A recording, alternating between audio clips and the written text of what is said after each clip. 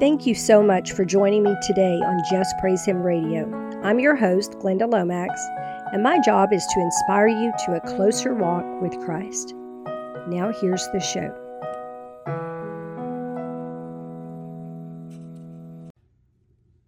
Hello, believers. Welcome to the Just Praise Him Radio Show. I'm your host, Glenda Lomax, and the title of my message today is The Levite and the Concubine, an interesting pattern. I was studying the word one morning recently, and I noticed a pattern in the story of the Levite and the concubine. The story of the Levite and the concubine is a story I didn't like to read. I never liked the story. It was scary to me, and I never really understood it. I didn't know what it meant or why it was in the Bible, because it's just a horrible story. In fact, scholars refer to it as the text of terror. And that's pretty fitting, I think. I'm sure you've read it. It's in the book of Judges. Y'all read your Bible, right? I know y'all do. So, I was reading this story and I thought, okay, I'm just going to read it 2 or 3 times and see if I can, figure out why it eludes me, what it means. And I began comparing similarities with some, another story in particular, and I saw something. So I want to just share with you today this story and a pattern that I noticed in it. And the pattern is, because I want you to listen for it in the people that I'm going to talk about, moral failure, then strife, then destruction, in that order. And these happen in the absence of repentance, okay? Because I believe that this pattern applies to people and nations. So I also begin comparing them, a little bit to what's happening in America and other nations. And it just gets more interesting the more you look at it. So in the time of the book of Judges, Israel had turned away from God and gone their own way. Everything was kind of turning into chaos and lawlessness. I want to share with you a note from my study Bible that I think is interesting. Quote, "The history of the Judges has been called the struggle between faith and culture," end quote. I would compare that to America, only it seems like there's fewer and fewer of us that have faith. And without more people, I don't see how we could make a comparison with the time of Judges. But anyway. So go with me now through a brief mention of several stories that all have the same common pattern, or I think they do. Patterns in Scripture always mean something when you find them. And I think this one is kind of a spiritual law that if you have moral failure, and you basically belong to God, if you have moral failure, if you don't repent, then strife will come along, and strife opens the doorway to every evil work, and then destruction.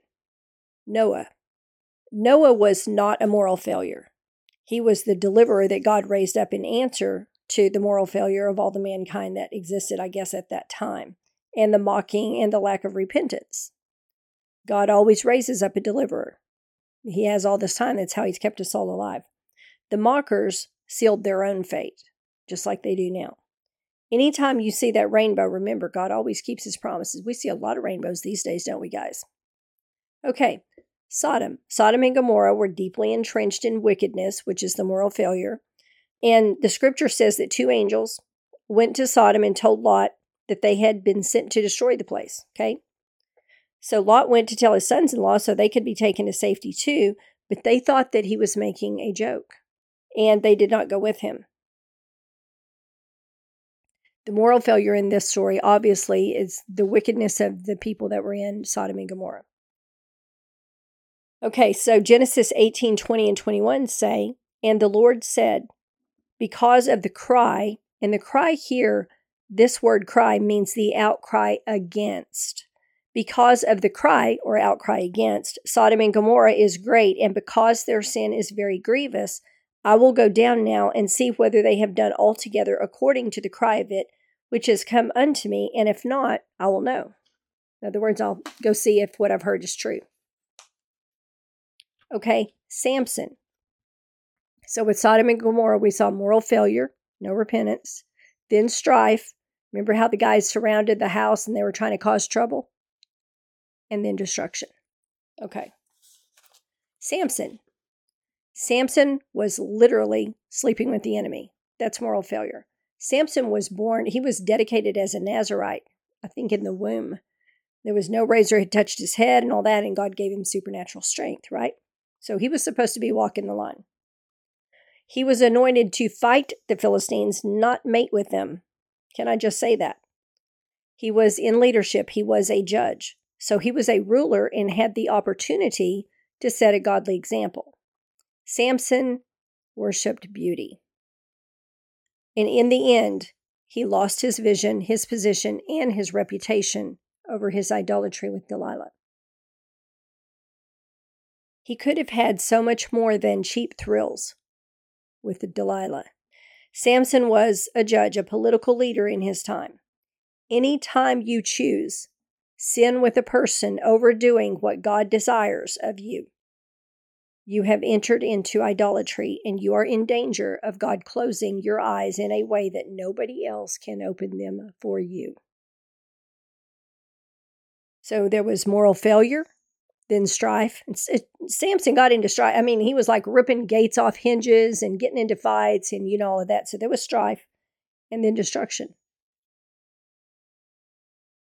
So I want to say that if you are called to do something for God, even if you are going your own way like Samson did, God will use whatever you're doing. But it will lead to your destruction if you're in sin and if you do not repent. Okay? The Bible does not lie. It does not lie, and the rules are the same for everybody. Me, you, it don't matter. It's the same for everybody. They have not known nor understood, for he hath shut their eyes that they cannot see, and their hearts that they cannot understand. You ever see somebody that just persisted against all advice and went their own way and did something and it completely failed, and everybody else could see that it was going to fail except them? That is what you are seeing when you see that. That's Isaiah 44:18 is that verse. That is what you are seeing. God has closed their eyes, and everybody can see the truth but them. Okay, so Jonah. Jonah's moral failure was running from the call of God on his life. And God saw their works, that they turned from their evil ways, talking about Nineveh. And God repented of the evil that he had said that he would do unto them, and he did it not. Nineveh escaped destruction because they did repent in time. Jonah, however, had a real close call. I think Jonah had a little bit of an anger problem. He was angry when God tried to send him to Nineveh, so he took off running the other way and jumped on a ship. And he was also angry after God saved Nineveh. We can see that in chapter 4. I never thought of him as an angry person, but I think he was. And I think when we get to heaven, Jonah's going to be over there in the anger management department. I'm just saying. But in Jonah's defense, let me say this. Nehemiah 2:15 says, Then went I up in the night by the brook, and viewed the wall, and turned back, and entered by the gate of the valley, and so returned. Sometimes, when we see what the Lord is asking us to do, we do turn back. Now, Nehemiah did end up doing the work, but it must have looked very daunting on that dark night to rebuild the walls around Jerusalem. Nineveh is interesting to look at. It was an ancient Assyrian city of Upper Mesopotamia, and once was the capital of Assyria. In early modern times, it was known as Kuyunjik. Now located at Mosul, Iraq, Nineveh had walls nearly 8 miles long that enclosed around 1,700 acres. There were many parks and water gardens. It was an important city on the north, south, and east-west trade routes. It was it had a very good position for trading. And so it grew populous and wealthy because of that. But it displeased Jonah exceedingly, and he was very angry. That was after God saved Nineveh. And he prayed unto the Lord and said, I pray thee, O Lord, was not this my saying when I was yet in my country? Therefore I fled before unto Tarshish. For I knew that thou art a gracious God, and merciful, slow to anger, and of great kindness, and repentest thee of the evil. Therefore now, O Lord, take, I beseech thee, my life from me, for it is better for me to die than to live. Then said the Lord, Doest thou well to be angry? He was signing Jonah up for them classes when he said that. So Jonah went out of the city and sat on the east side of the city, and there made him a booth, and that was the whole gourd thing. But I don't even really understand the whole gourd story. But let me just tell you, God is going to save some people you don't like, okay? So I'm just telling you up front. He's going to save some people you don't like. Maybe we'll like them better when we get to heaven, huh? In Judges chapter 19, there is a sad and terrifying story that's hard for us to understand. This is the Levite and the concubine. I've read it I don't know how many times and felt so sorry for that woman. It is the story of the Levite and the concubine and what happened at Gibeah. It is called a tale of terror, which it clearly is. It's kind of a horror story in the Bible. So I'm going to read you this from Judges 17, in which 17:6 says, "In those days there was no king in Israel, but every man did that which was right in his own eyes." I think we're in kind of a time like that too. So that's kind of a time of lawlessness. So in this time of lawlessness, there was a Levite who lived on the side of Mount Ephraim, and he took to him a concubine out of Bethlehem, Judah. Before we continue, let's define a few things so we can be sure we understand the setting of the story. Let's define what a Levite is in biblical terms. They were the descendants of Levi, the son of Jacob and Leah. And according to BibleStudyTools.com, which I'm going to quote, "Subsequent to the induction of Aaron and his sons into the priesthood, the entire tribe of Levi was set apart following the golden calf incident.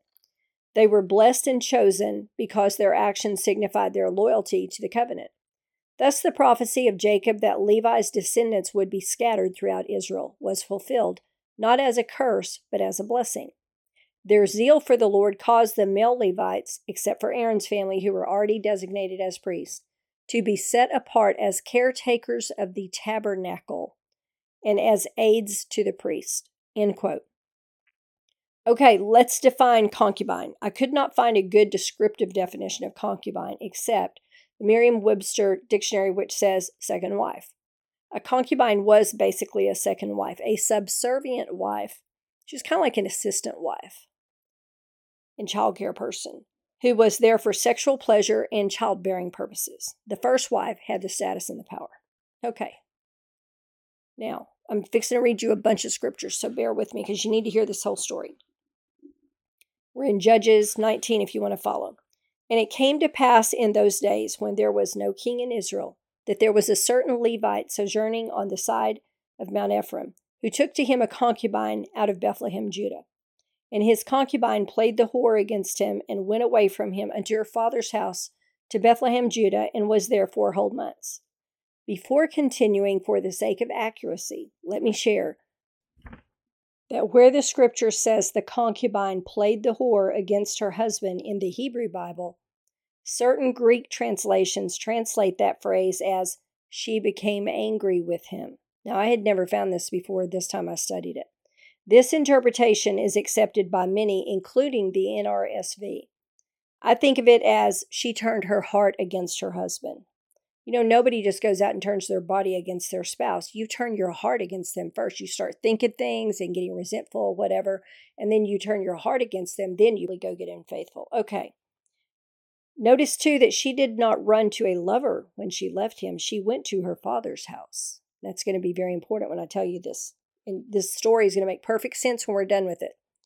Finally, I understand it. "And her husband arose and went after her to speak friendly unto her and to bring her again, having his servant with him and a couple of asses. And she brought him into her father's house, and when the father of the damsel saw him, he rejoiced to meet him.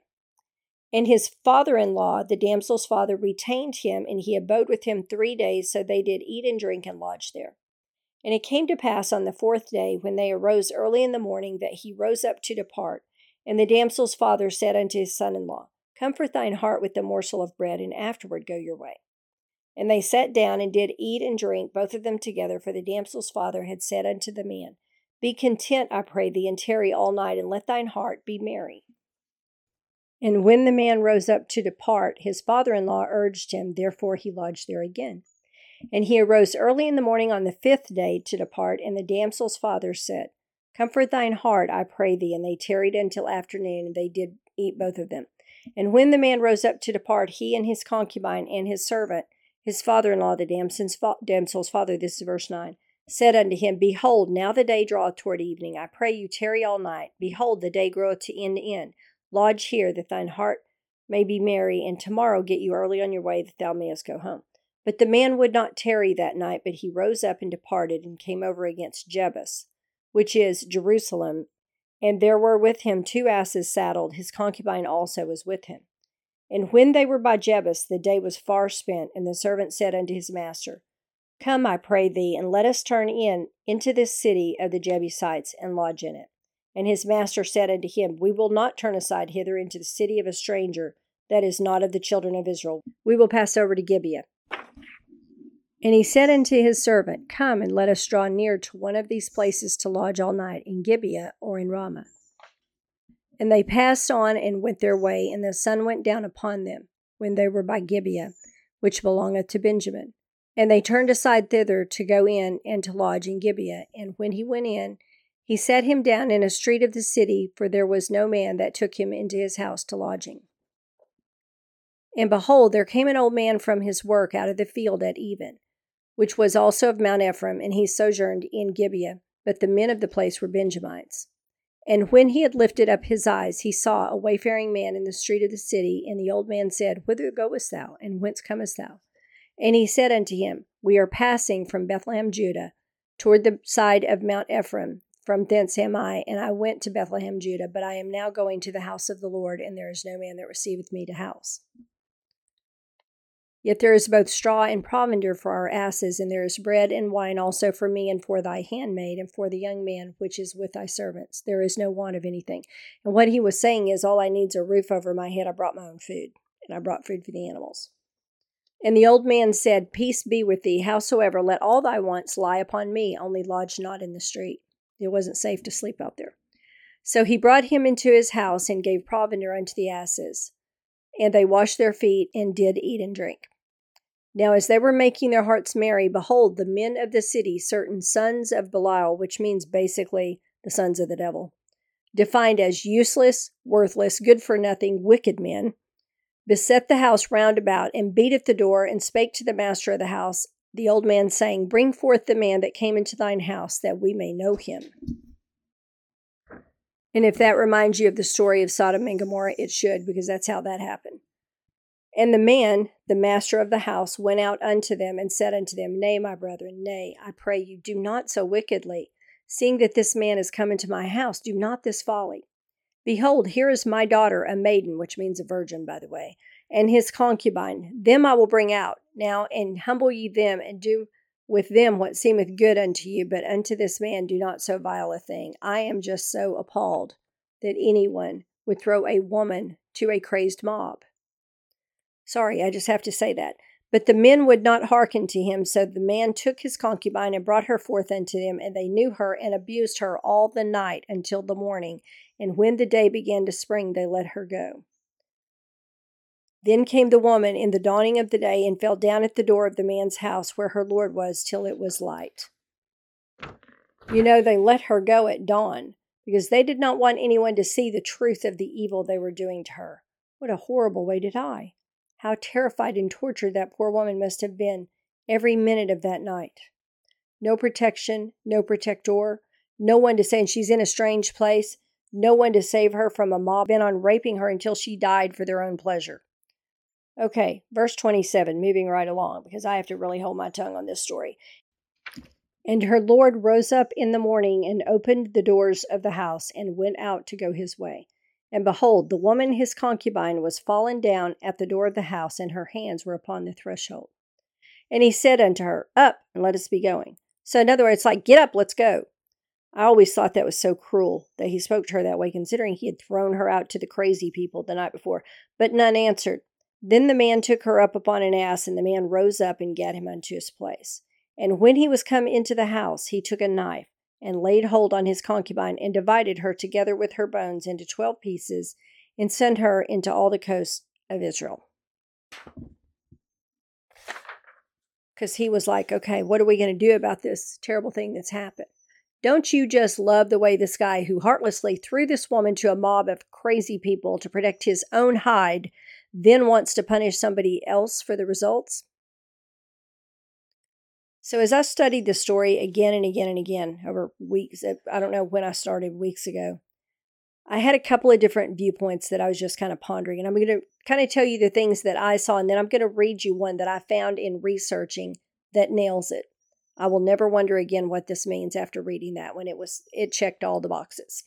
And I want to share it with y'all so you're not confused either. So as I first reread it, I saw in the story a picture of the abuse and destruction the enemy wants to and could do to us if we turn our hearts away from the Lord our God. Remember, the text says that the woman went whoring away from her husband, but the original text in the Greek says she was angry at him. So I'm thinking she didn't actually do anything. They were just fighting all the time. But anyway, whatever. Okay. Then I thought, okay, maybe she, this was before I knew that was what that text meant. I thought, okay, she was in sexual immorality and she was given over to her sin. Maybe that was what happened, being thrown to the mob. But now I don't think that. So I want to read you the conclusion of Professor Claude, and I hope I don't butcher his last name, Mariotny, Emeritus Professor of Old Testament at Northern Baptist Seminary. He nailed it, y'all. Mr. Mariotny writes of what happened between the Levite and his concubine, and I'm quoting from a website, claudemariotny.com. Josephus wrote, "They quarreled one with another perpetually," so they fought all the time.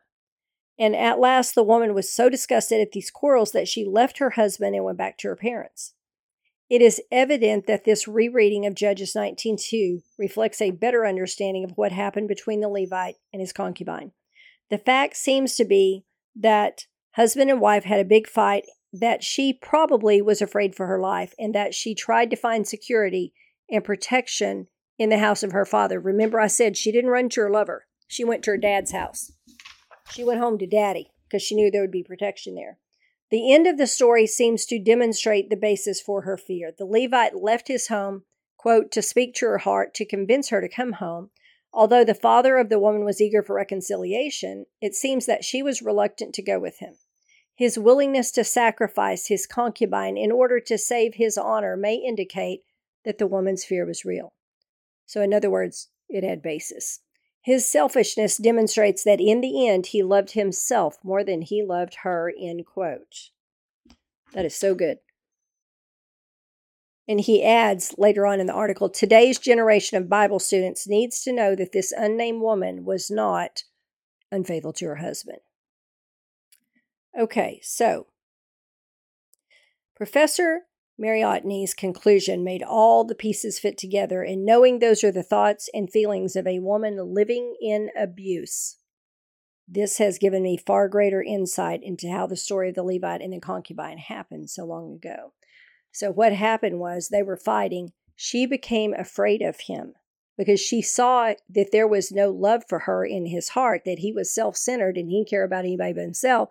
So she's like, I'm going back home to daddy, dude. I'm out of here. And she ran to her father. She's like, I'm done with this husband thing and I'm out of here. And she went to her daddy and he came after her, and she probably had told her dad what happened. So her dad was trying to keep him there and not let, he couldn't stop him from taking his daughter, I'm sure, because they were married. But how he threw her to the mob proves that that is exactly what was going on. He didn't think any, and then he's like, come on, get up, let's go. After they had raped her all night, get up, let's go. That is exactly the attitude of an abuser. It is a harsh, harsh life when you live with someone abusive. There is no love. There's no love. There's a lot of manipulation, but there's no love. So anyway, okay, moving right along. Let's don't get off on that subject. That's not going to help us. Okay, so moral failure, strife, and destruction. The moral failure in this case wasn't hers, it was his. And there was strife because they were fighting all the time, and it led to her complete destruction. And then him blaming it on the people who did it after he was so complicit in it led to a war that almost wiped out the tribe of Benjamin. So, yeah, okay. Anytime sin continues to flourish and there is no repentance, Satan will always introduce strife, and when strife moves in, the door to every evil work flies open. James 3:16. Where envying and strife is, there is confusion in every evil work. Each one of those evil works opens up a door. And when there is only evil and no good, there can only be destruction. Another thing, one last thing that I see in this story is a picture of a nation that has turned its heart away from God and is not repenting. Can you say America? I don't know how many other nations fit that bill because I don't study the other nations, but it sure fits this one. I can tell you that. It definitely fits the nation of America. I can say that for sure. For the wages of sin is death, but the gift of God is eternal life through Jesus Christ our Lord. Romans 6:23.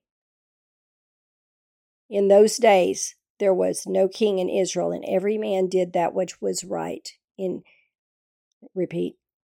those days there was no king in Israel. Every man did that which was right in his own eyes. I hope that this podcast has been a blessing to you and that now you understand. I know I didn't understand this story before. I don't know if y'all already had understanding of it, but I thought it was interesting to see it from that point of view and finally get an understanding of what really happened and why, why is that even in the Bible? It's such a scary story. It is a picture of lawlessness and selfishness and no love. That woman was vulnerable. Jesus bless you. Thanks for listening. Y'all have a great weekend. Thank you so much for tuning in today to Just Praise Him Radio. I hope this has inspired you to a closer walk with Christ. You can contact me by mail at my new address, JPH Inc., P.O. Box 854, Altus, Oklahoma. That's ALTUS, Oklahoma 73522. Or by email at wingsofprophecy@gmail.com. JPH is not affiliated with any nonprofit organization, church, or denomination.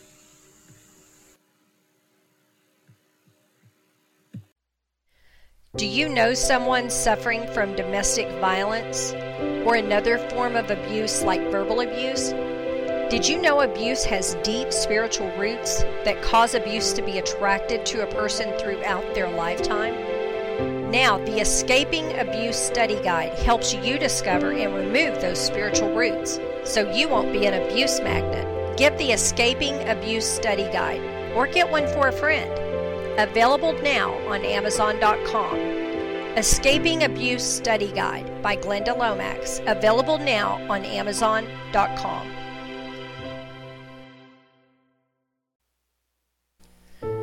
What is in store for the once great and mighty nation of America in these end times? What is the living God saying to the people of America now? What could possibly be in store for a nation that once trusted in God, but has changed its path from following the living God's ways to now removing Him from everything and walking the other way?